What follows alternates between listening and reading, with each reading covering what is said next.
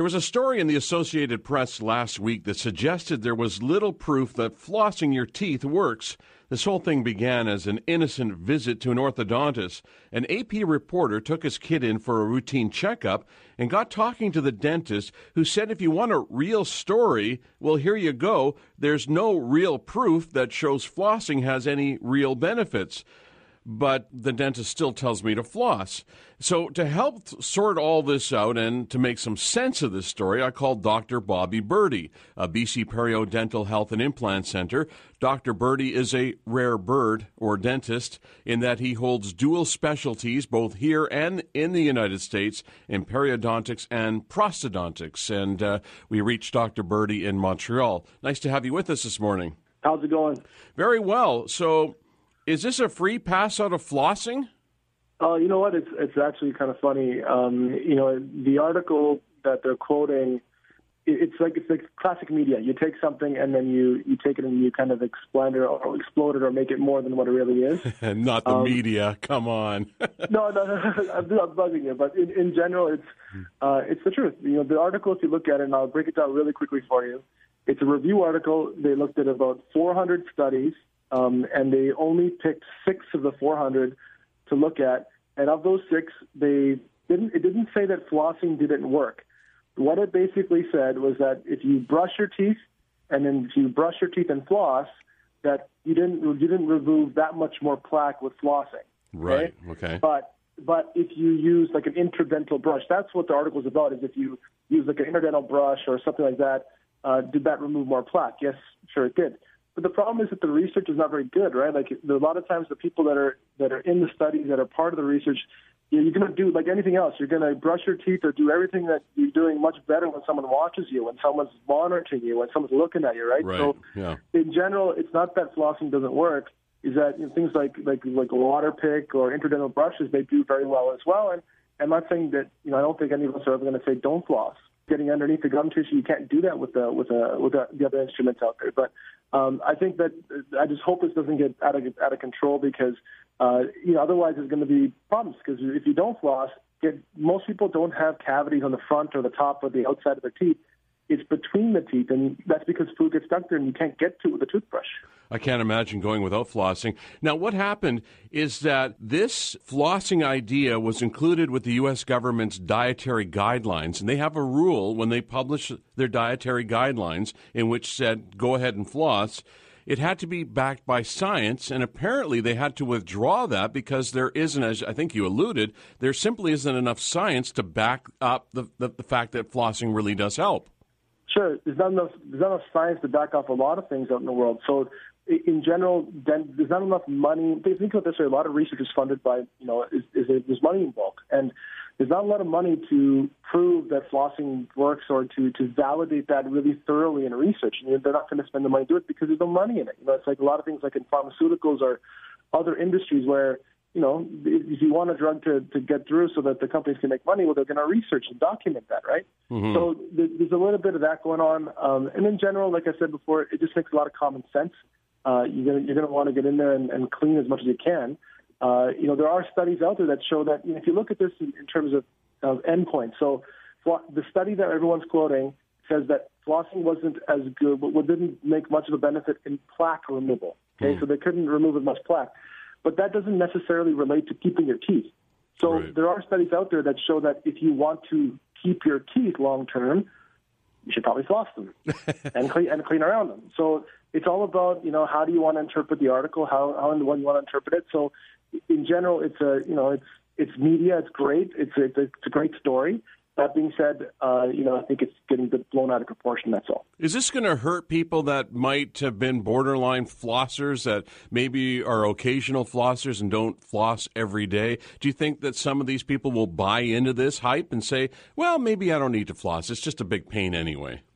I bet you a lot of people do. And it's unfortunate because it's going to mean that they have a higher chance of having, cavities between their teeth, periodontal issues, plaque, tartar, things that build up, and the dental profession is not going to stop you from, not going to stop saying we should have you floss. So, honestly, even the president of the American Academy of Periodontology, which is like the college of periodontists in the States, he's come out and said, "You got to floss." This is not something that's one, and this is one article.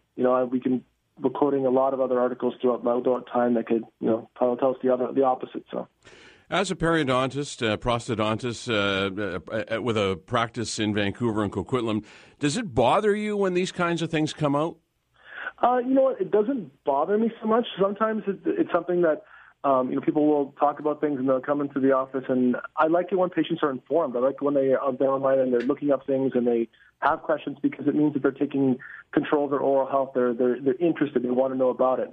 But sometimes if things get blown out of proportion, yes, it can make it difficult in practice or difficult to discuss with people, because they want to believe what they see or hear on the radio or hear watch on TV or see on the internet more than lots of years of training and documentation do. So it's one of those things where it can, but I think it also brings a lot of awareness to the field, and which is a great thing.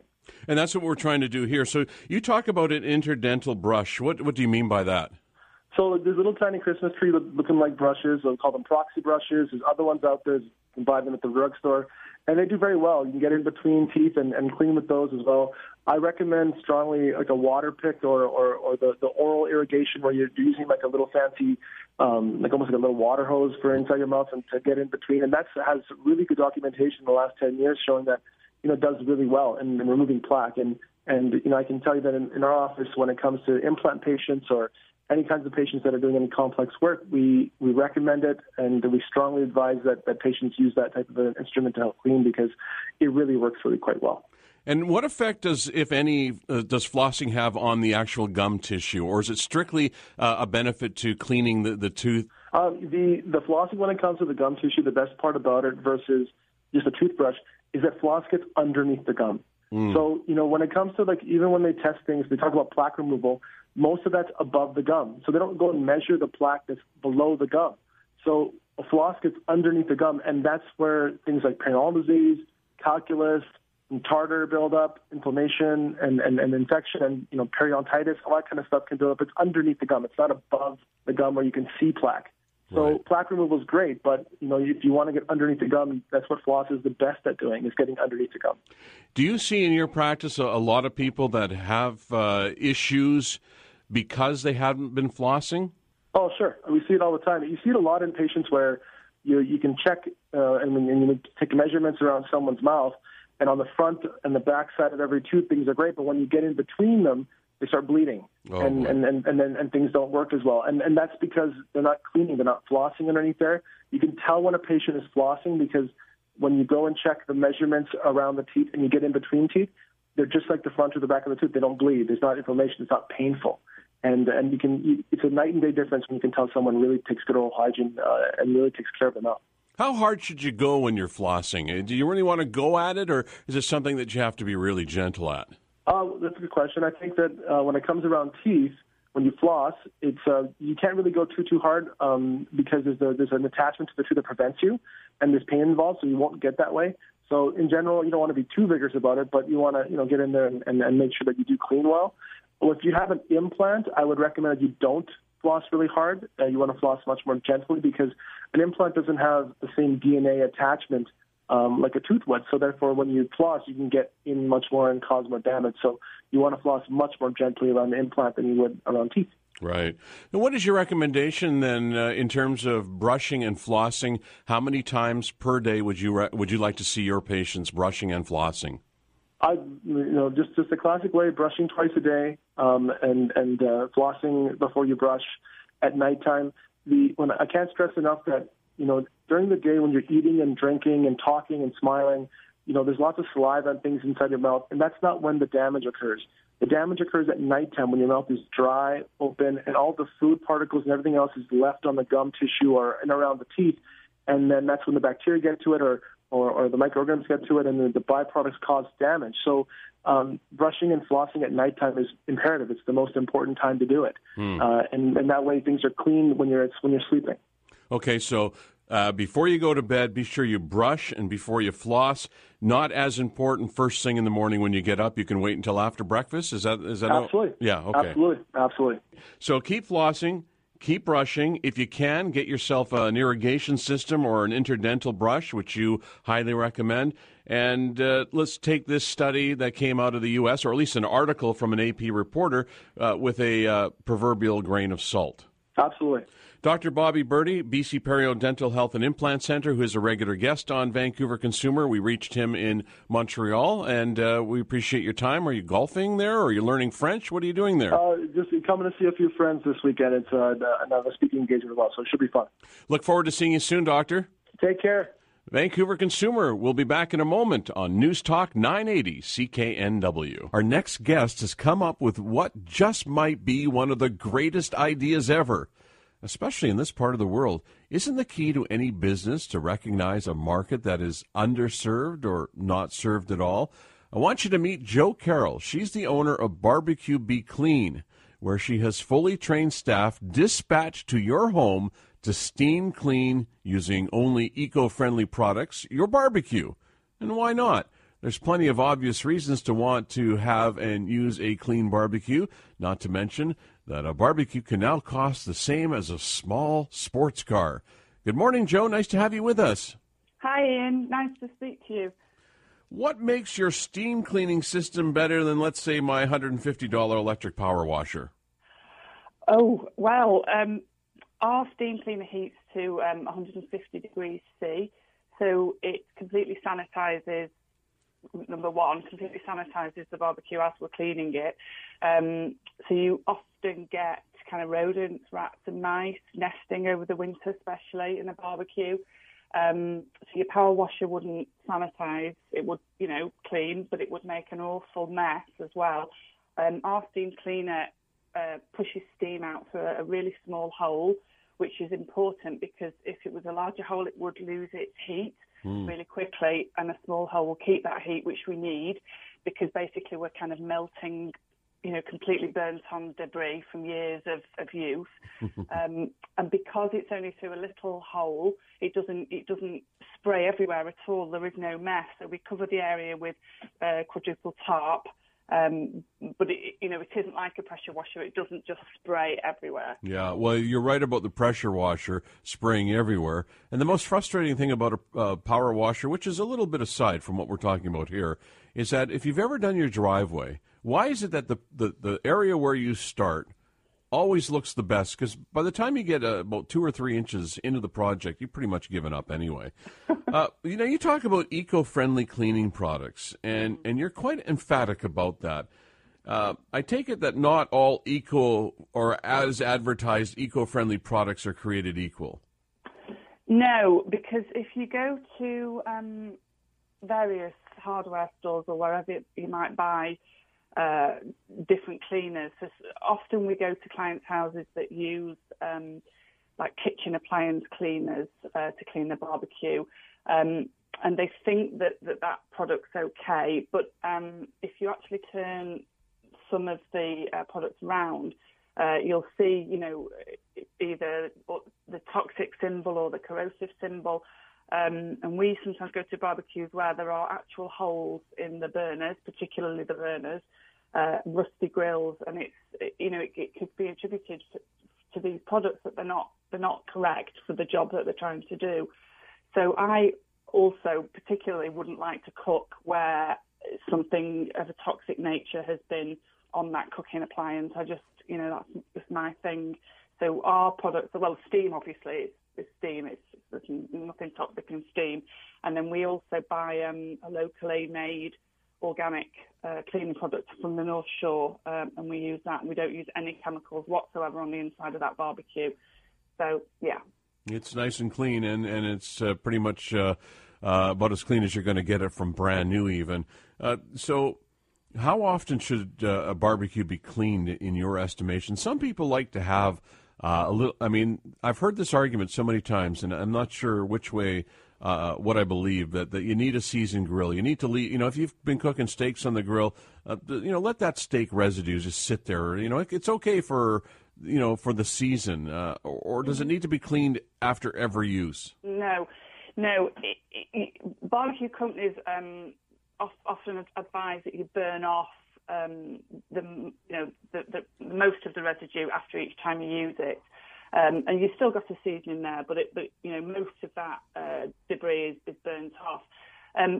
I think if you use your barbecue maybe every day for a family of 4 or 5, then maybe you should be having it done every 6 months to a year. We do ours every year. That's what most people do. And then if you did it at the end of the season or at the beginning of the season, then you're putting that completely clean barbecue away, aren't you?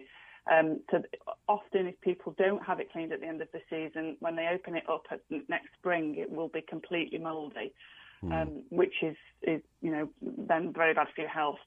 And if you're going to be cleaning that, we use proper masks because you shouldn't be inhaling mold spores.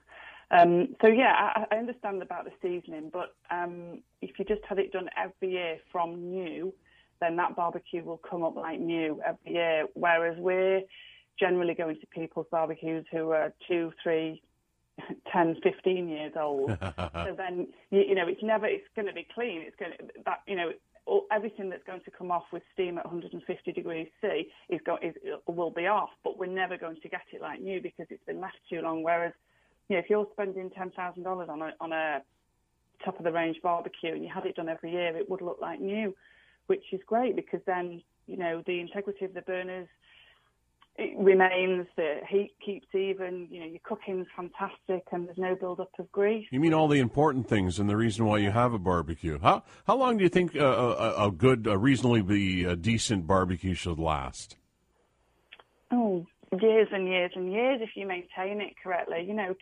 We do some barbecues that are 20 years old. Yeah. It depends on your make, and I can't on radio say makes of barbecues, which but yeah, if you invest in a good barbecue, properly invest, not like a couple of dollars, then that barbecue, if you maintain it, should last a long, long, long time. Yeah. Barbecue Be Clean is the name of your business, but in fact you have a whole range of items that you can make sparkle just like new, don't you? Yeah, well, we do.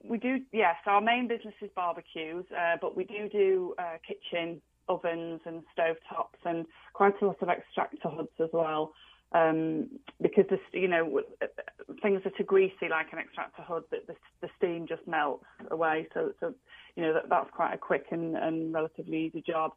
A barbecue is a bit harder, which is why it takes longer. Mm-hmm. Is this a fair statement that a lot of people like to barbecue, apart from the flavor that you would get off of a barbecue, that they like to barbecue because they see it as an easy and convenient way to cook without the mess? Because, let's be honest, it seems to me at least, that a lot of people that cook on the barbecue just leave it. After they're done, they walk away. Yeah, that is true. Yes, and that's then why they call us in at the end of the year to pick up the pieces of that season's mess, I guess. I think people like to barbecue. I think everybody likes being outdoors when the weather's nice, and it's also a really healthy way of cooking your food, whether that be meat or fish or vegetables. It's healthy. It's sure. Not in a frying pan with a load of fat. I can't let you go until I ask you how your dogs are doing. Thank you. One's just appeared and then walked out again. They're fine, thank you, Ian. Mr. Finley's is getting a bit old now. He's 12 years old. Daisy's upstairs with my daughter because she'd bark and you wouldn't be able to hear me. She's 5 and Elsie's 4. So Daisy's actually 5 tomorrow. It's her birthday tomorrow. Oh, wow. Thank you. Congratulations. Thank you for asking. You, in fact, ran a dog behavior business. You're a former ER nurse practitioner from the UK and at one time a coroner for the BC Coroner Service. And the last 6 months, apparently it says right here on this piece of paper that you were on the International Space Station. That's not true, is it? I couldn't possibly comment. Joe Carroll from Barbecue Be Clean. Check it out. Thank you, Joe. We'll talk to you again later in the season. Thank you, Ian. And we'll take a quick break on Vancouver Consumer from News Talk 980 CKNW. It's enough to make your head spin. The real estate market moves so quickly and is constantly changing, but it's more difficult for women than men when it comes to buying, selling, and owning real estate. Christine Denty is an award-winning realtor in the Durham and Toronto areas and has written a book, The Girlfriend's Fabulous Guide to Real Estate. Thanks for joining us this morning. Hi, Ian. Thank you for having me. The liner notes talk about this book as empowering women who often feel intimidated by the process. Do women have a harder time navigating their way through this crazy world of real estate? I do find that does happen, mainly because I think we are inundated with advice from so many people that it can get, you get clouded in your thought, as trying to find your way, navigating the real estate world and, trying to buy and sell a home. How is it more confusing or harder to navigate for women than men? Because, frankly, I would think the opposite. Women are generally smarter at these things. Yes, and I don't always think it's necessarily more difficult per se. I just think, when a woman sets out to buy a home, there's so many people with so much advice, and not all the advice is good advice. For example, you get, Bob, your neighbor, he bought one home, all of a sudden he's an expert. Not to say he doesn't know how to, but you get inundated with so much advice, especially as a woman, setting out to do it on her own, whether she's first-time home buyer, post-divorce, or a widower. Everybody, you get a lot of help, but everybody's sort of pulling you in different directions, and that's why I wrote the book, so that, here's one manual, one guide, and it's, there to kind of set them on their way. I can totally relate to what you're saying on another matter. I recently got a new puppy, and I was warned that if I met 1,000 people, I would get 1,000 different opinions on how to raise and train and do all those things you have to do with a puppy. And so I guess the same thing is for real estate or a lot of things that you don't do often in your life, like getting a new puppy or buying a house. It's not something you do on an everyday basis. No, definitely not. And it's not to say that, men don't need the help as well, but, I happen to be a woman. And so, a man can write the men's guide. I'm not sure if there would be, any type of controversy, surrounding that. But definitely myself being a woman and, gone through so many different, leaps in my life and, good and bad. I almost consider myself, an expert, especially on divorce and then starting over, right? So, I was compelled to write a book that I needed. So, and that's, why I wrote the Fabulous Guide to Real Estate. Well, you really get into it, whether it's buying or selling a home. You get into a pretty comprehensive maintenance breakdown. With the experience that you've gained as a realtor, but also, as you just alluded, some of the wisdom that you picked up along the line from some of your own life lessons. Talk a little bit about that and how you've managed to bring your own life into your work. Yes, absolutely. In the past as well, I was a financial planner. So, when it comes to the sort of the financial tips, that's through my own, life lessons as well. So I've been divorced twice. Previous, and I've been in, a few cohabitation relationships. I have 2 daughters. I've been a stepmom. I had a parent that passed away. So I've sort of, gone through all the different stages of real estate. So I'm not, sort of just getting my feet wet and all of a sudden advising everybody. I've gone through so many stages myself. And, to be honest, I wish my lawyer gave air miles or get the third for free, right? Because otherwise I'd be really winning, within a lawyer game. But, I've done so much myself firsthand. So it's not, I'm not just telling people, well, this is what the lawyer says, or this is, right. It's like I've gone through the personal experience and, the woes of, doing these things for myself. The winners usually in those situations is the lawyer, unfortunately.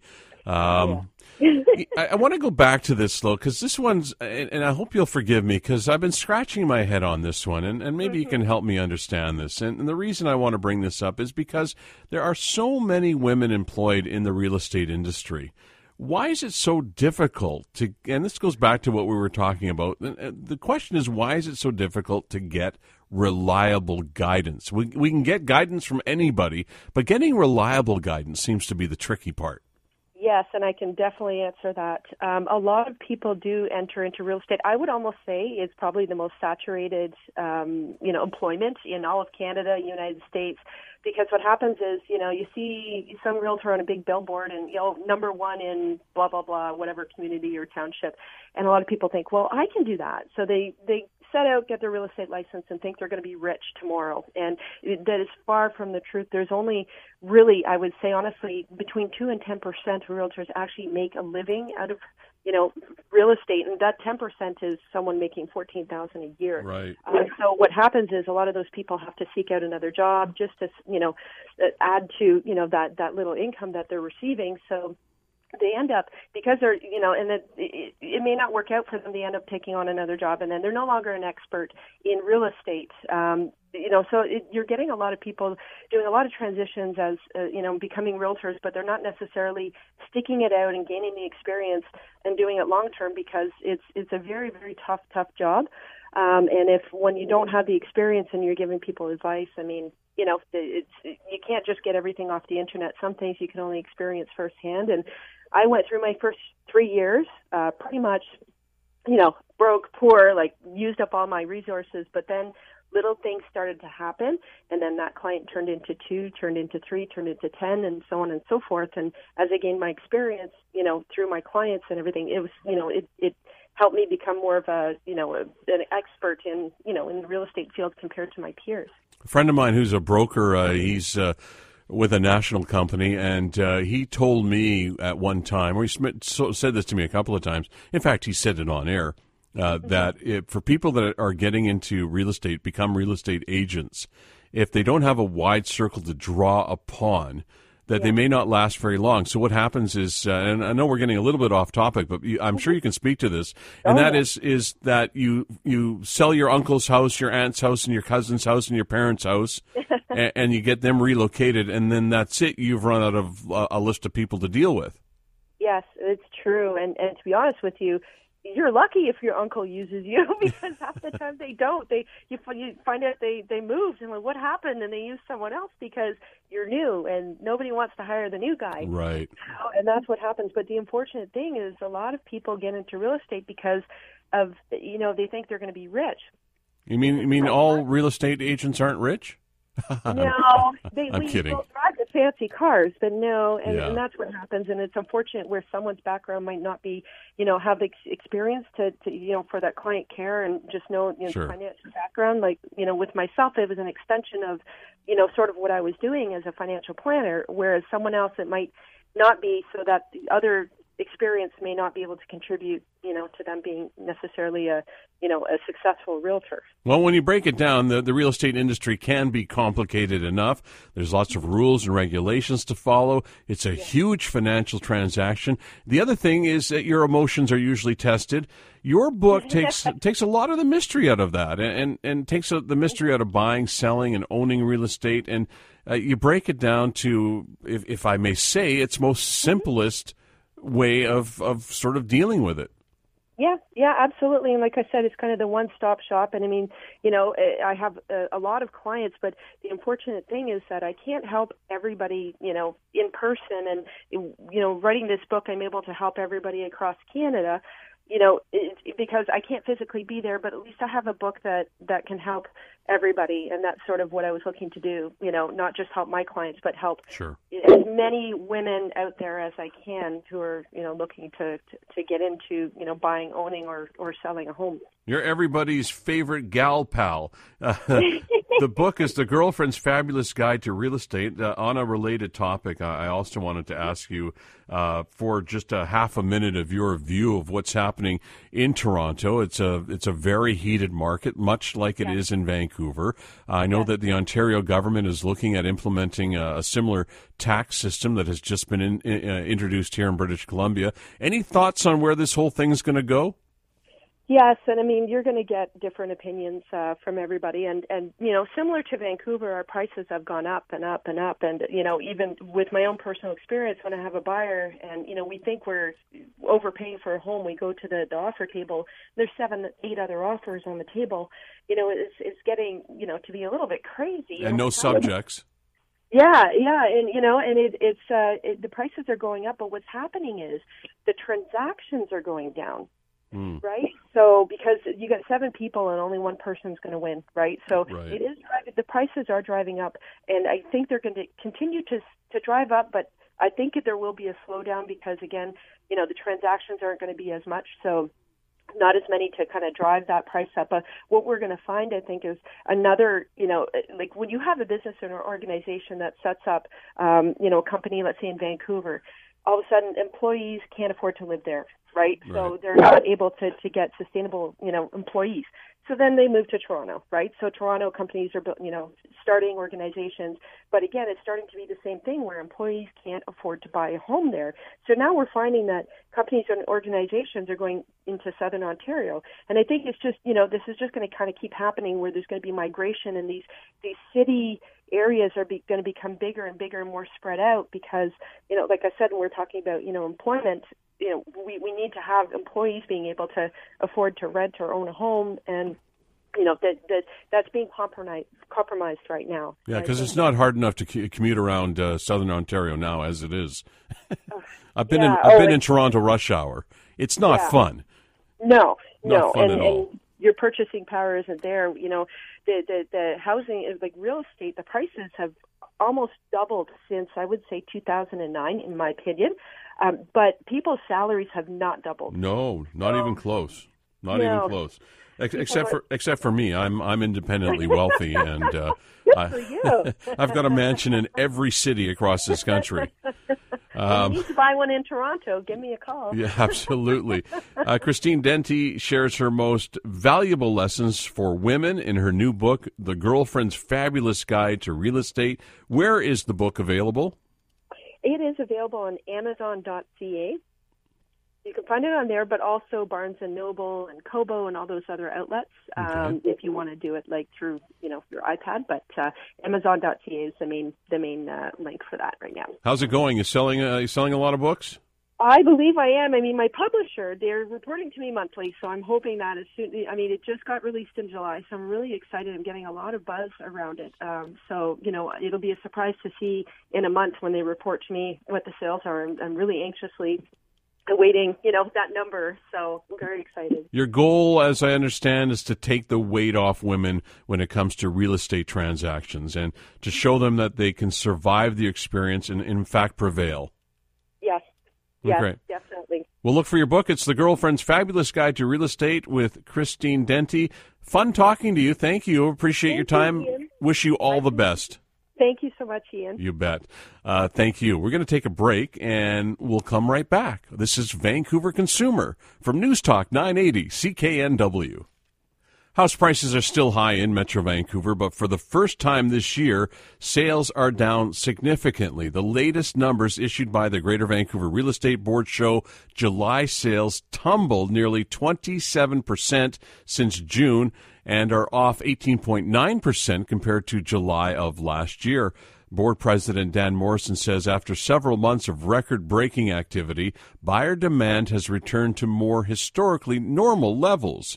But he says the decline in sales did not dampen prices, with July's benchmark price climbing almost 2% in 1 month to just over $930,000. And as we just talked with Christine Denty, Toronto is now experiencing the same kind of superheated conditions.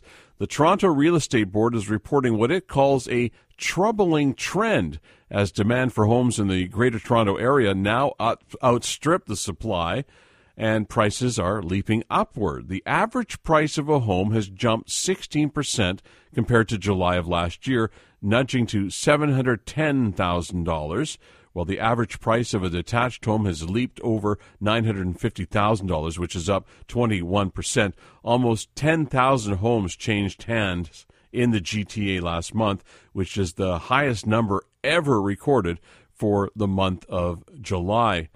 Vancouver International Airport's passenger numbers are up for the first half of the year. It's kind of staggering when you stop and think about it. 10.5 million passengers passed through the airport between January and June. That's an 8.1% increase from the same period last year. The airport authority says YVR is set to break its passenger record this year by surpassing 21 million travelers and hopes to reach 25 million by 2020. Traffic to and from Latin America shot up 20%, mostly thanks to service to Mexico City offered by Air Canada and Aeromexico. Lots of attention on Pokemon and Pokemon sightings, and in this case, you can actually see it and touch it. Like 100 other people who are on their mobile devices looking at Pokemon Go. This one is actually a statue that somehow mysteriously appeared in New Orleans. The statue of Pikachu is located at the center of a broken fountain in a park, and it stands with its arms folded, stands out on a cement base with a Pokemon on the side. Etched in the cement nearby is the hashtag Pokemonument. Get it? That's a little play on word. Pokemon fans have posted selfies with the statue on social media. There's another reason to get off your phone. Nike is getting out of the golf equipment business. They're going to stop making clubs, golf balls, and bags and will instead focus on their shoes and apparel. The move will likely send Tiger Woods and others searching for new clubs, new sponsors. Tiger, of course, has been using Nike since he turned pro in 1996 and remains one of the biggest ambassadors for Nike, which is based in Oregon. In a bid to turn around its unprofitable mobile business unit, BlackBerry is making some of its software available for download to Android smartphone users through Google Play. The company's releasing BlackBerry Hub Plus.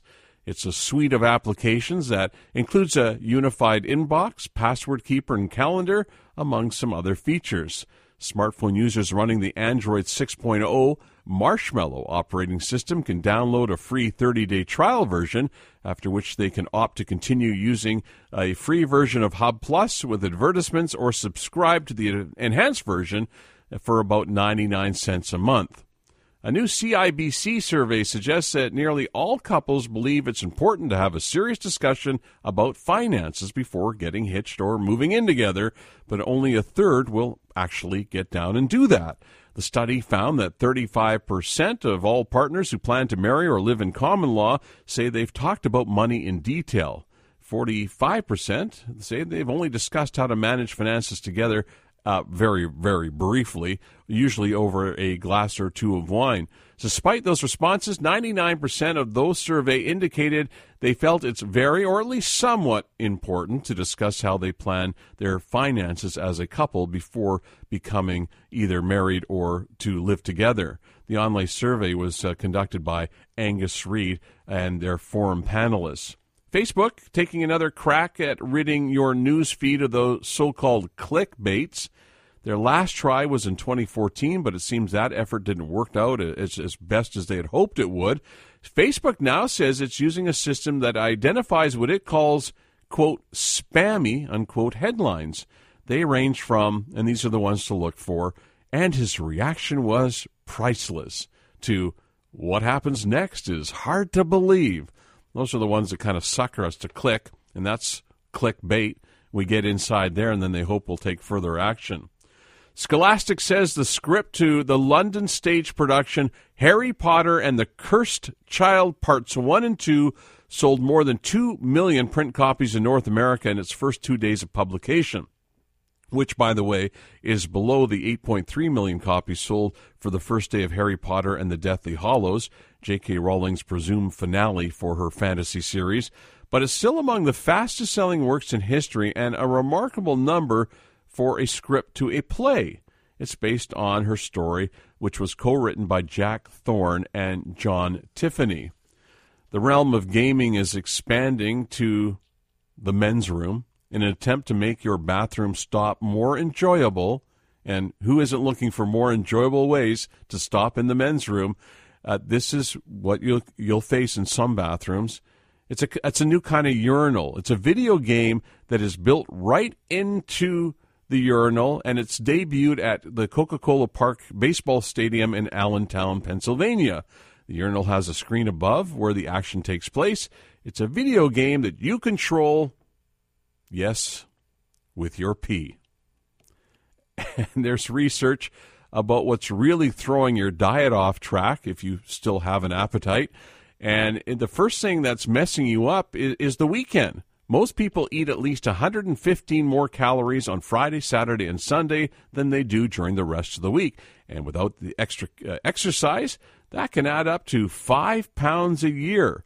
40% of the extra calories you consume, that is on the weekend, and from alcohol. My name is Ian Power. Mike Given is our technical producer. Stay with us. Vancouver Weekend with Shane Foxman is coming up next. For Vancouver Consumer, my name is Ian Power on News Talk 980 CKNW.